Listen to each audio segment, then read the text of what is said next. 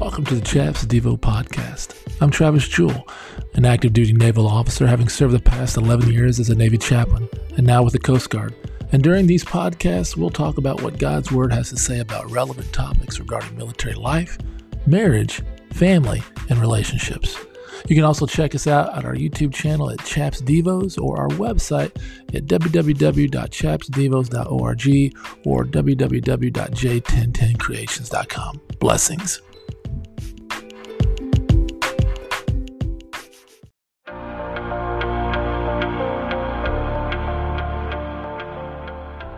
Well, greetings. This is Chaplain Travis Jewell with Chaps Devos, your one-stop shop for all things related to military life. I'm Travis Jewell, an active duty Navy officer who was currently serving with the Navy Chaplain Corps for the last 11 years. I'm transitioning now into civilian ministry here in the Detroit metro area. So this is kind of a one-stop shop for all things related to military family life. And I'm currently serving with the Coast Guard, and this is an opportunity for me to connect and reach our coasties and our active duty and our vets who have been through a lot the last couple of years, particularly with COVID. Last week, we had episode 25, which was relationship expectations. So I pushed out a very short video. And so this is your first time. Thank you. Thank you for finding us. Make sure to hit the subscribe and like button so you can get notifications in your inbox when these come fresh to your device. And so you can also check us out at www.chapsdevos.org, kind of our one-stop shop, or j1010creations.com, which is our kind of life coach, Enneagram coaching website that I have also. So if you're interested in those, you can check those out. But today, episode 26, we are going to be talking about how to handle relationship conflict the right way. Now, let's be honest. We all have relationship conflict. 2 weeks ago, I celebrated my 20th wedding anniversary, and I said, relationships take work. You want to be married 20, 40, 60 years, you got to work at it. And so this is a message that I preached at our church that I attend, Woodside Bible Church of Family, Why Bother? I think I preached this around Memorial Day weekend, and this was one of our most requested messages because it's very interactive. So you may have heard this message through our podcast on the church website, but you've not actually seen it. So now we're going to push it out via video because a lot of folks have asked for this. And so here you go. And if this is your first time with us, you're going to be in for a treat because it's very interactive. It was a family Sunday, and we have some props, but I don't want to put these spoiler alerts, but just be watching. So if you're listening to this, I highly encourage you to watch the YouTube version of this. It'll give you a lot more connection points. But we're going to go ahead and just turn it over right now to the episode on Chaps Devos, number 26. We stick together, we stand together, peace. Good morning, Woodside. How's everybody doing this morning? Travis Jewell, on the teaching team here at Woodside, and we welcome you. If you go ahead and turn in your Bibles, go ahead and turn to the book of Genesis, first book of the Bible. And if you don't have a copy of God's Word, the scripture is going to be on the screen. But as you're turning to Genesis chapter 2, which is going to be our focus, because we just started a brand new series last week, Family, Why Bother? Kind of want to think about the heaviness of this weekend, right? I mean, you don't even have to be a Christian to know that there's something wrong in this world. There's brokenness. And it doesn't take very long to realize that. Whether it was not the 1,300,000 that Brad mentioned earlier that gave their lives, as President Lincoln said, they gave their last full measure of devotion. And so some of you may have brothers, sisters, a mom or dad, a friend, right? We also think about those of even our first responders and our police and fire who give their lives. Think about everything that happened during 9/11, terrorist attack, World War II, conflict going on right now in Ukraine, what happened in Texas. And see, it's not about guns. It's about the human heart. See, the heart of the problem is the problem of the heart. Matt Chandler, in his book Recovering Redemption, mentions this. The heart of the problem is the problem of the heart. Proverbs 4:23 says to guard your heart with all vigilance, for from it flows the springs of life. So this is Family Sunday. So I was thinking, okay, what can I say that's going to engage everybody? That's why I have props. And so as I'm talking through this sermon, I'm going to be bringing props up. So kids, I got things for everybody. So no matter what age you are, I'm going to hopefully hit everybody in a way that helps you understand what Jesus wants you to get out of today's message from his word. Because we're talking about relationship conflicts. You see, long before something happens in our life, it happens with our heart. Long before something comes out of our mouth or something comes forth from our hands, it starts in our heart. We're continuing our sermon series as we've titled Family, Why Bother? And in this series, we are exploring the book of Genesis. We learn much about God's original design and purpose for the family. I think it's kind of fitting we're here at Family Sunday, right? And by the extension, we also see relationships in our lives at work, at school, and in our neighborhood and community. We're going to see the first family conflict right here in Genesis 3. Like I said, long before something happens in our life, it happens in our heart. We're going to see what happens when sin enters the world in the first family and how that one act of sin literally caused corruption for the rest of humanity. Not only separating us from a holy God through a personal love relationship, but our relationship with others. And you may be sitting here this morning going, man, I am struggling in my relationships right now, Travis. I'm struggling in my marriage. I'm struggling with my relationships with my siblings. I haven't talked to some of them in a while. I've got somebody at work that I'm really at angst with, or somebody in my community. There's people in my lives that I have not talked to. And you think, how can somebody say for better or for worse and stand up here at an altar giving their vows, and then all of a sudden you feel like your relationship is a living garbage dump? You literally feel like it is a dumpster fire waiting to explode. How did we get here? How did we get here? Divorce is on the rise, so much relationship conflict, war, famine, disease, and it starts right here. We're going to see how it starts. So I'm going to kind of build the sermon, kind of giving the problem right here, and we're going to talk about a solution at the end. So hang tight with me. Which really leads us up to the big idea that you, were made for community, but sin separates us. Sin just leads to all kinds of hot mess. See, so what happens is it's separating us not only from God, from each other. And that sin sinks deep in our hearts, and it's really hard to get out. There's only one way for that to be reconciled. We're going to talk about that. But here's the problem. It's often easy to see the brokenness in other people. It's other people's fault. It's a lack of education, poor choices, the way they were raised. Is that really it, though? It has to be more than just poor choices and lack of resources and education and how we were raised. It's more than just a breakdown of the family structure. Like I said before, the heart of the problem is the problem of my heart. Jesus said that a house divided cannot stand. And so, when in the original story, when Adam and Eve were in the garden and God joins them together. Making sure our Facebook folks, welcome if you're watching online, so I want to make sure you all can see this too. So we're welcome if you're checking us out online. Can you see it? Is it good there? Good to go. Thank you. And so we think about that. How does the enemy, which his mission is to steal, kill, and destroy, John 10:10. His mission in life, that's his mission. He wants to steal your joy. He wants to kill your testimony. He wants to make you feel like you are a big, fat liar and hypocrite. Go to church. Sing your songs, sing your praises about the goodness of God, and then go talk about your spouse and your friends when you get home on Facebook. So God, what we find in the creation account, he creates man in the wilderness. He creates woman from man in the garden. So this is going to represent the garden in our account we're going to be reading about in Genesis 2. Do you know that we live in an age of perpetual offense? Think about that. Everybody gets offended about everything. Before you put something on social media, you got to think and pray for 20 minutes. Who am I going to offend? If I send this text message, if I send this email, who's going to be reading it? I mean, let's just say, by show of hands right now, how many would you say that I'm a person who gets easily offended? Don't raise your hand, because I might offend you, right? Now, what do I mean by that? And we as Christians, or who claim to be Christ followers, we're some of the worst people who get offended. Why do you think we have so many denominations and so many different versions? Because we get so caught up on things that maybe are not as important. And I guarantee you, one of these days when we all stand before God, it's going to be a big shock.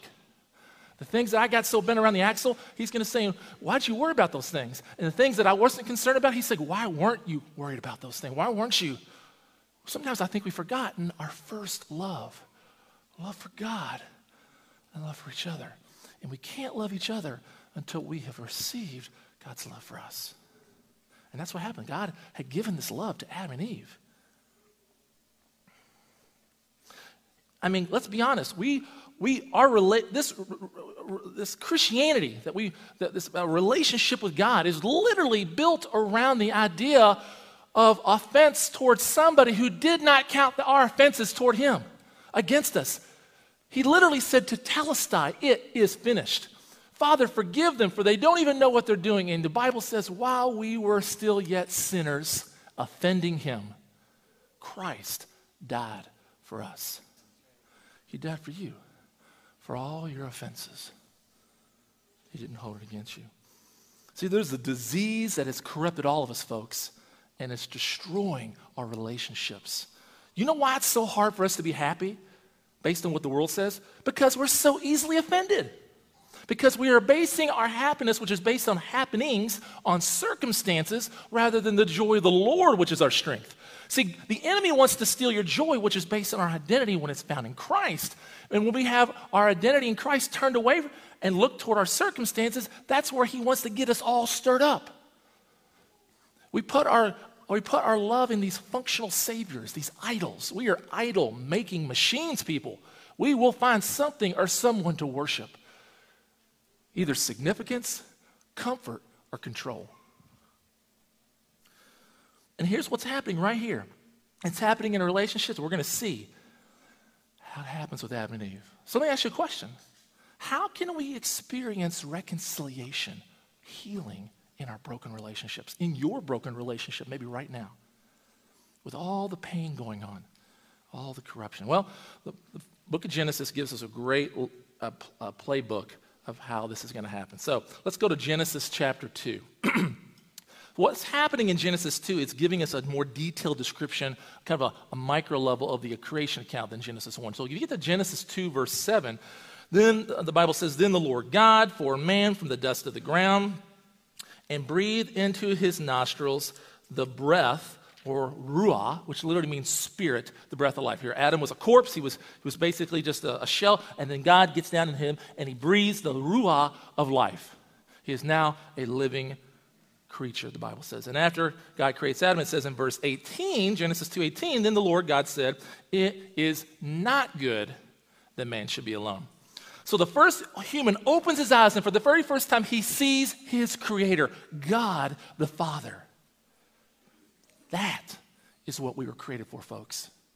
First, a relationship with God, not religion, not power, control, significance. See, when our identity is found in who he says we are, because he created us, imago Dei, we are image bearers of God. We are created in his image.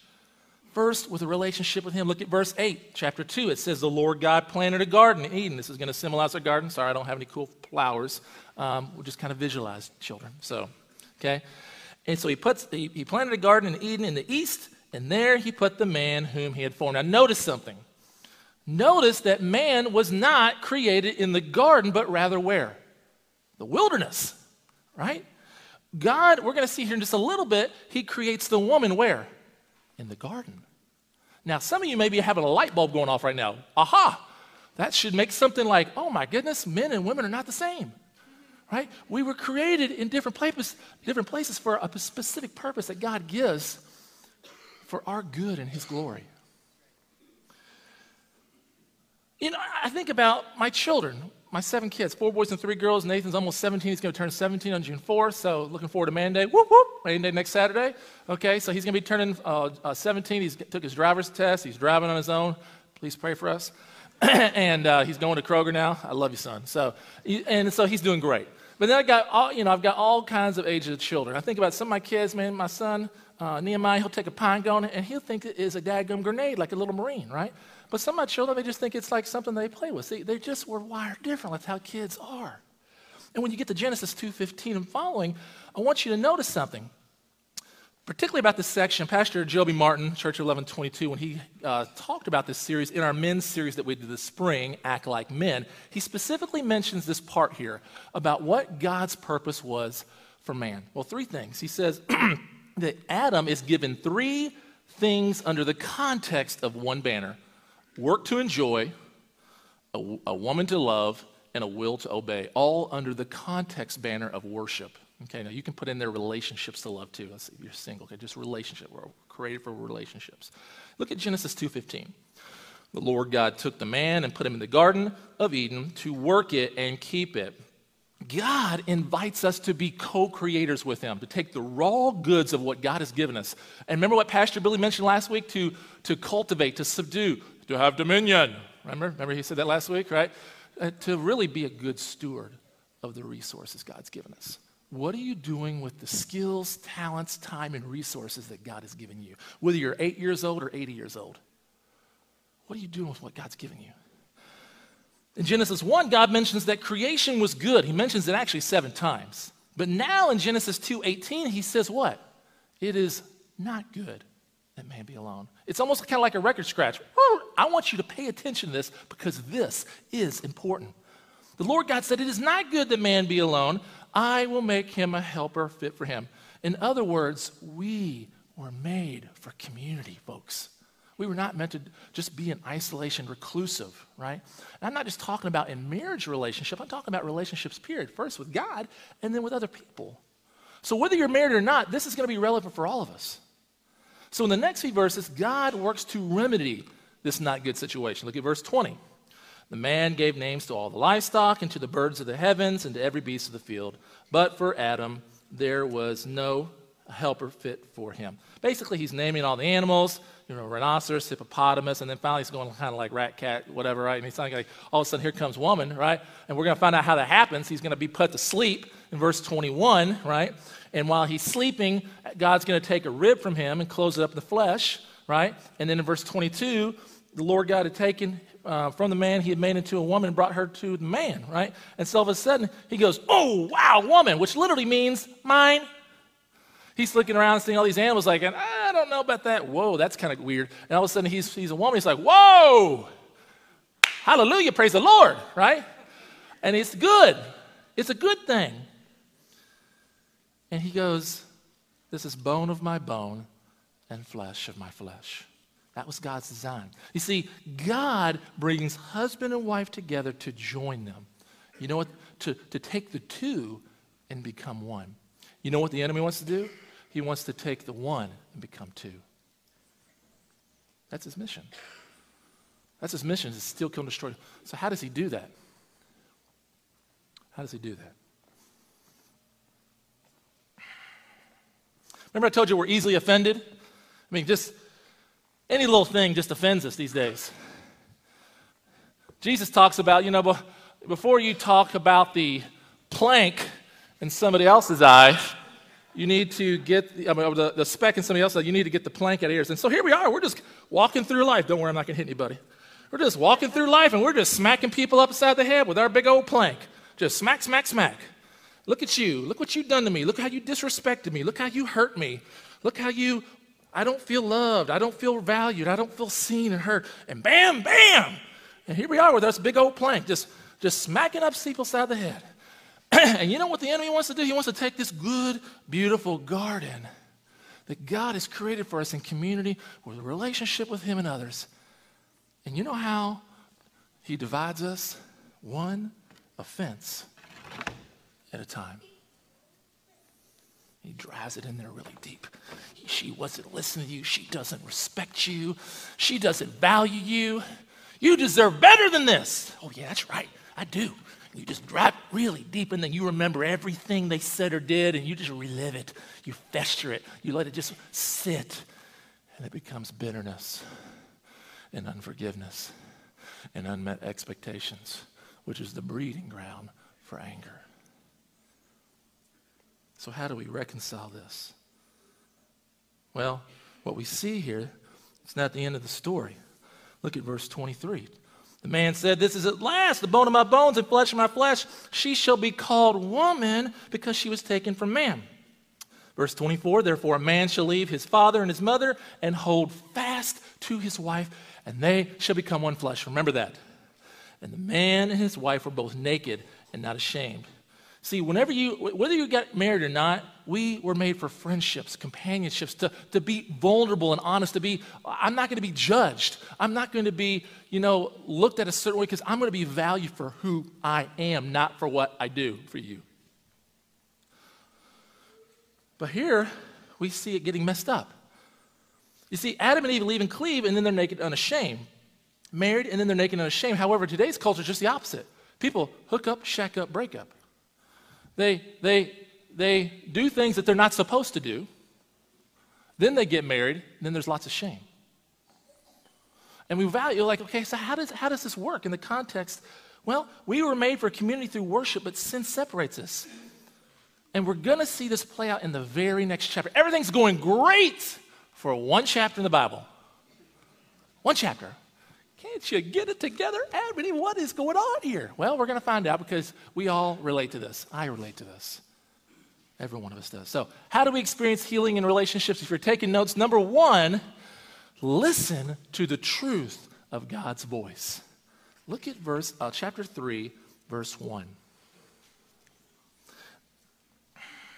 "Now the serpent was more crafty than any other beast in the field that the Lord God had made. And he said to the woman, he said to the woman, 'Did God actually say, you shall not eat of any tree in the garden?'" Now here we go. Here's old Satan. Here's the enemy. And what does the Bible call Satan? He is the father of lies. He's a deceiver. He's a liar from the very beginning. This is how the enemy starts out. He wants us to believe our doubts and doubt our beliefs. Did God really say that? Come on. Really? He's just kind of holding out on you. And so what happens? Well, Eve responds. Look at verse 2. "And the woman said to him, said to the serpent, 'We may eat of the fruit of the trees in the garden. But God said, you shall not eat of the fruit of the tree that is in the midst of the garden, neither shall you touch it, lest you die.'" Now here we go, classic legalism right here. It's God plus. Did God really say that they couldn't touch it? No. Took it out of context. Satan's taken the scripture out of context. She's taken the scripture out of context. She is not listening to the truth of God's voice. Now look at verse 4. "But the serpent said to the woman, you shall not surely die, for God knows that when you eat of it, your eyes will be open, and you will be like God, knowing good and evil." Basically, you would make a better God than he would. Why don't you be in control and know what's best for you? He's holding out on you because he doesn't love you. He is not for you. He is against you.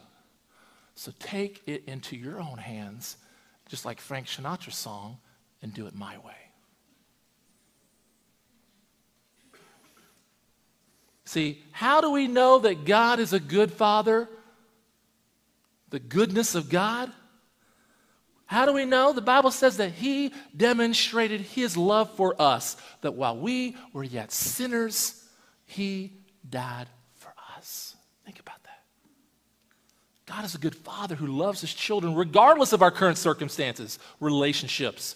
When we listen to the truth of God's voice, which is found in his word, it changes everything, because then our identity begins to be corrected in the right direction. Our identity is not found in what other people think about us. Our identity is found in who created us. Amen? And think about that. That should get you going when you feel like you're I'm getting kind of off kilter because these offenses are building up a barrier between my loved ones, between my friends and family. Look at verse 6. "So when the woman saw that the tree was good for food," that we would call this the lust of the flesh. Okay, now where does this come from? Well, 1 John 2:16 mentions this. this lust of flesh. 1 John 2:16 says, "For all that is in the world, the desires of the flesh, the desires of the eyes, and the pride of life is not from the Father, but is in the world." So that's kind of where we're seeing this in Genesis chapter 3, verse 6. Now, so when the woman saw that the tree was good for food, okay, lust of the flesh, and that it was a delight to the eyes, the lust of the eyes, and that the tree was to be desired to make one wise, pride of life, she took up fruit of it and she ate, and she also gave to her husband who was what? With her. Oh, snap. So, I mean, he wasn't out. I mean, I always kind of picture, like, what was Adam doing during this time? I mean, it's Memorial Day. Some of you are going to be out there, maybe you already killed some animal. You're going to be grilling some of the animal later on today. I don't know. Maybe he was killing and grilling or something out in the wilderness, but he wasn't. He was with her. You know, the greatest tragedy that happened in the garden, it wasn't what Adam did. It's what Adam didn't do. He was not protecting his wife's heart. He was passive. He was lazy. And he let the enemy slip in there and whisper those lies to his wife. He should have been there protecting her, and he wasn't. Immediately after their marriage, everything shifts. And they start what? Well, Pastor Joby mentioned this in the Act Like Men series. He calls it duck, cover, and blame. That's kind of a classic man move, right? We want to shift the focus, right? I mean, hey, you know what? I mean, you all kind of two mess things up a little bit here, and you know I'm going to be kind of hanging out over here. When you kind of figure out whose fault it is, just come let me know. I'll forgive you maybe, right? That's kind of what happens. We shift the blame. What happened was Adam refused to trust God and protect his wife. Eve refused to trust God and lean on her husband. They both refused to rely on God and keep the boundaries set for them. And this is where all this brokenness starts, in your heart, right here. We see it starting right here. This relationship's broken. It's fractured between them and God. They listen to the liar instead of listening to the truth of God's voice. Satan also tempted Jesus like this in the wilderness. Right before Jesus began his earthly ministry, he was tempted for 40 days. He was hungry. He was tired. And 3 different times, Jesus was tempted by misquoted scripture verses from Satan. Each time. And each time, Jesus combated that temptation by what? It is written. There's power in God's word when we listen to the truth of God's voice. Where Adam and Eve failed, Jesus did not. And that should be what we look to, the author and the perfecter of our faith. So number 1, we listen to the truth of God's voice. Number 2, for reconciliation, we set aside false ways of defending ourselves. Look at verses 7 through 13 of chapter 3.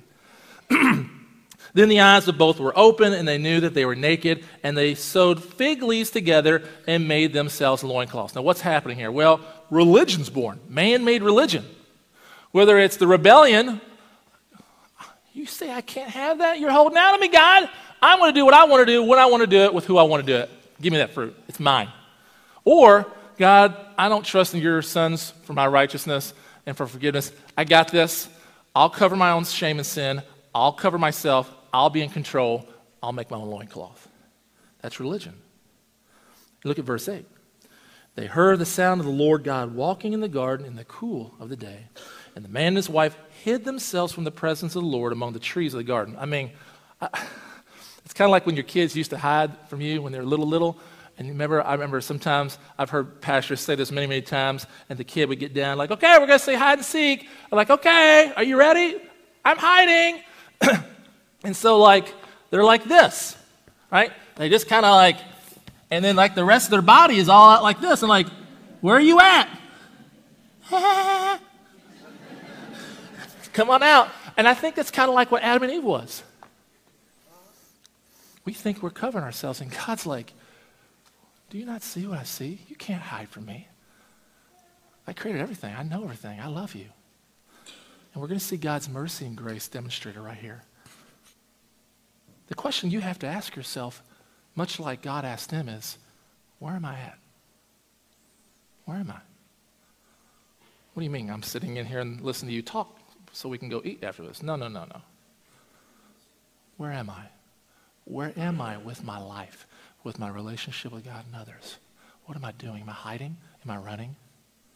In verse 10, Adam says, I heard the sound of you in the garden, and I was afraid because I was naked, and I hid myself. And God said, who told you that you were naked? Have you eaten of the tree of which I have commanded you not to eat? The man said, the woman whom you gave me, she gave it to me, and I ate it. So this is your fault, God. Classic man move, duck, cover, blame, right?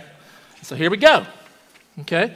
I mean, I'm just minding my own business, okay? I'm over here trying to do some killing and grilling in the wilderness, and she's over here wanting to look at some fruits and stuff, and I'm just like, it's not my fault, right? What did I do? I didn't do anything wrong. I was just sitting here. And she comes in here, and she's over here. I mean, it's the woman you gave me. This is your fault, God. I mean, come on. I did nothing wrong. And Naaman's like, yeah, that's right. You didn't do anything wrong. God's holding out on you. This is all his fault. And it's the woman's fault, too. And they can just figure it out. They can come back and apologize, and you can be ready for it. That's exactly where we're at today, though. And so what happens? He becomes the blamer. Is it true that God gave Eve to Adam? Yes. Is it true that she gave him fruit to eat? Yes. But you know what he's doing? He's hiding behind a false truth, because the deeper truth is his own personal responsibility in it. It's easy to see the plank or the speck, in somebody else's eye when you have a giant log hanging out of your... And you know what that log is made of? Tons and tons of little specks over a long period of time. I was trying to sand this down. I was like, man, there's a lot in this pine, but it's easy to come sheds off. Little bitty specks come together to make one big plank. So what does the woman do? Look at verse 13. Then the Lord God said to the woman, what is this that you've done? And she does the same thing. She learns from her husband. The serpent deceived me and I ate. Again, this is true. She was deceived by the serpent, right? All this thing happened. But what's happening is now she is basically defending herself and becoming the victim. Think about that in relationships. Somebody's the blamer, somebody's the victim. Well, if you hadn't have said so-and-so, I wouldn't have done this. And now the man blaming the blamer and the woman playing the victim, neither one of them are taking the responsibility for their own part. And the man points the finger at God, and it just keeps putting up one board after the other. What God joined together, let no one put asunder. And what's happening is the enemy, and how does he divide? One offense at a time. And over and over and over again, we see these offenses until finally we're like, oh, we are building a fence right now. Right? And then he's hurt me and she's hurt me. You won't believe what she said. And we just keep piling on and holding it and holding it and holding it. They've offended us. They have done an offense against us. You know the difference between offended and an offense? An offense is something that happens to you, something that was said. But you know, it takes a decision to be offended. Jesus had every reason to be offended, but he didn't. He said, Father, forgive them, for they don't even know what they're doing. But that's not what we do. I don't like the certain music in the church. If I don't like the preaching or the teaching, the music or this or that, I just find something else. And the devil's like, that's right. You need to be happy because your happiness is more important than anything else.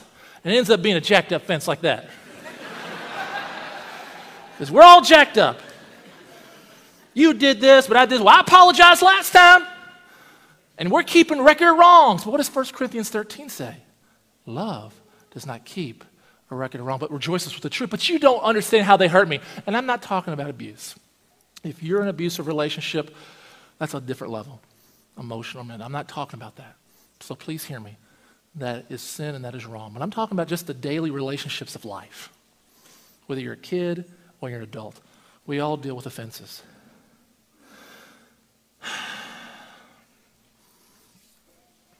Are you quick to criticize the other person? Or are you willing to examine yourself? Do you spend most of your time remembering and talking about what they did wrong? Or are you equally concerned about your responsibility? You see, the closer the relationship, the greater the opportunity for intimacy and offense. I mean, nobody can really get you like that one that's close to you, right? I love you, I love you, I love you, oh yes, yes, yes. It's like, but you won't, I mean, he doesn't treat me the way that I want him to, and you won't, but and then all of a sudden these walls just keep getting more and more and more until finally, well, I guess I'll take the trash out because you did it last time. Well, I guess I'll get up with the kids tonight because you've got to work and I'm staying at home because it's my job to take care of the kids. So you just go ahead and get your sleep because I'm not going to get any. And I'll do it one more time and change the 40,000th diaper. That's right. They don't care about you. And all of a sudden, the wall is up. Hey, honey. We haven't been out to eat in a long time together. Hey, honey. We haven't been on a date in like 7 years. Hey, honey. Are you still there? Don't talk to me! And so that's what happens. It's at school, social media. We talk about it. We text. We tweet. So if we're going to be able to work through relationship conflict, how do you do that?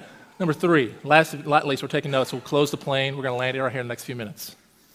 You and I have to receive the gracious provision of God. Look at Genesis 3:21. And the Lord God made for man, Adam, and for his wife, garments of skin, and he clothed them. This is really it's a first, really kind of a glimpse of what somebody else is going to do on the cross. If there would be only somebody whom we offended and had every right to be offended, had every right to hold it against us, had every right to be offended and be divided. But yet he stood in the place for you, for me. And he stretched out his arms and he took our place. All the shame, all the guilt, all the pain, all the unforgiveness and the bitterness you're holding to right now, because here's the hard reality. Everybody's going to be saying amen and preach it, brother, but you know what you're going to have to deal with when you get home? Your relationships. That person sitting next to you that you are having a hard time even standing and staying in the same room with them. You loathe them, you hate them. And deep down inside, you probably hate yourself. But Jesus says, come to me, all who are heavy burdened, and I will give you rest. My question is for you, do you want rest? Do you want peace? Do you want peace that surpasses all understanding? You can't control what somebody gives you. That harsh word, that harsh act, what they didn't do, but you know what you can do? You can drop it. But you don't understand what they did to me. Jesus does. And he's there with you in the fire because there's another in the fire, amen? Drop it.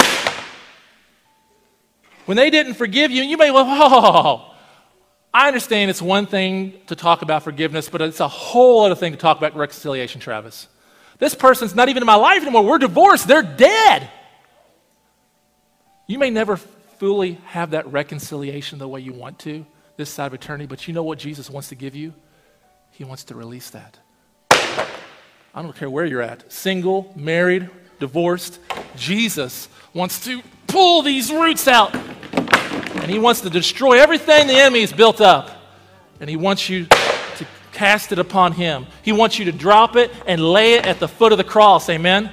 To lay it there, to have release, to have forgiveness for yourself, because we can only truly forgive because we have received the forgiveness that he has given us. And for some of you in this room, you need to experience that today. My prayer for you is that you would receive the gracious provision of God for the first time. That you would receive healing. Because the Bible says once the Son has set you free, you are free indeed. My question is, do you want to be free? I mean, who doesn't? I heard a pastor once say that unforgiveness is like drinking poison and hoping the other person dies. But once you find out you are the prisoner And when you are set free, you find out that you have actually made yourself the prisoner. Jesus wants to set you free of that pain and unforgiveness. And you may never see that reconciliation this side of eternity, but he wants you to experience his love and forgiveness for you. Because somehow, believing in faith that when Jesus died on the cross, it counted for you. It counted for you. The good news is we don't have to cover up our shame like Adam and Eve did. On the cross, Jesus carried our burden and shame so that we could receive a new life and a secure identity found in him. And why is that important when it comes to relationship conflict? If we are secure in Christ, it doesn't matter what anybody does or says to us.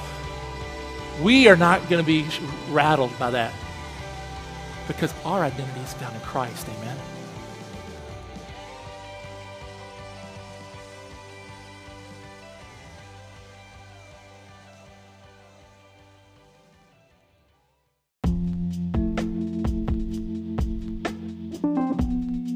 Thanks for listening to the Chaps Devo podcast. The viewpoints today are my personal opinions based upon the Bible and are not connected with the U.S. Navy, U.S. Coast Guard, or Navy Chaplain Corps. We always appreciate your comments to continue improving and keeping our material relevant. Please check us out next time for another episode of Chaps Devos. Blessings, and have a great day.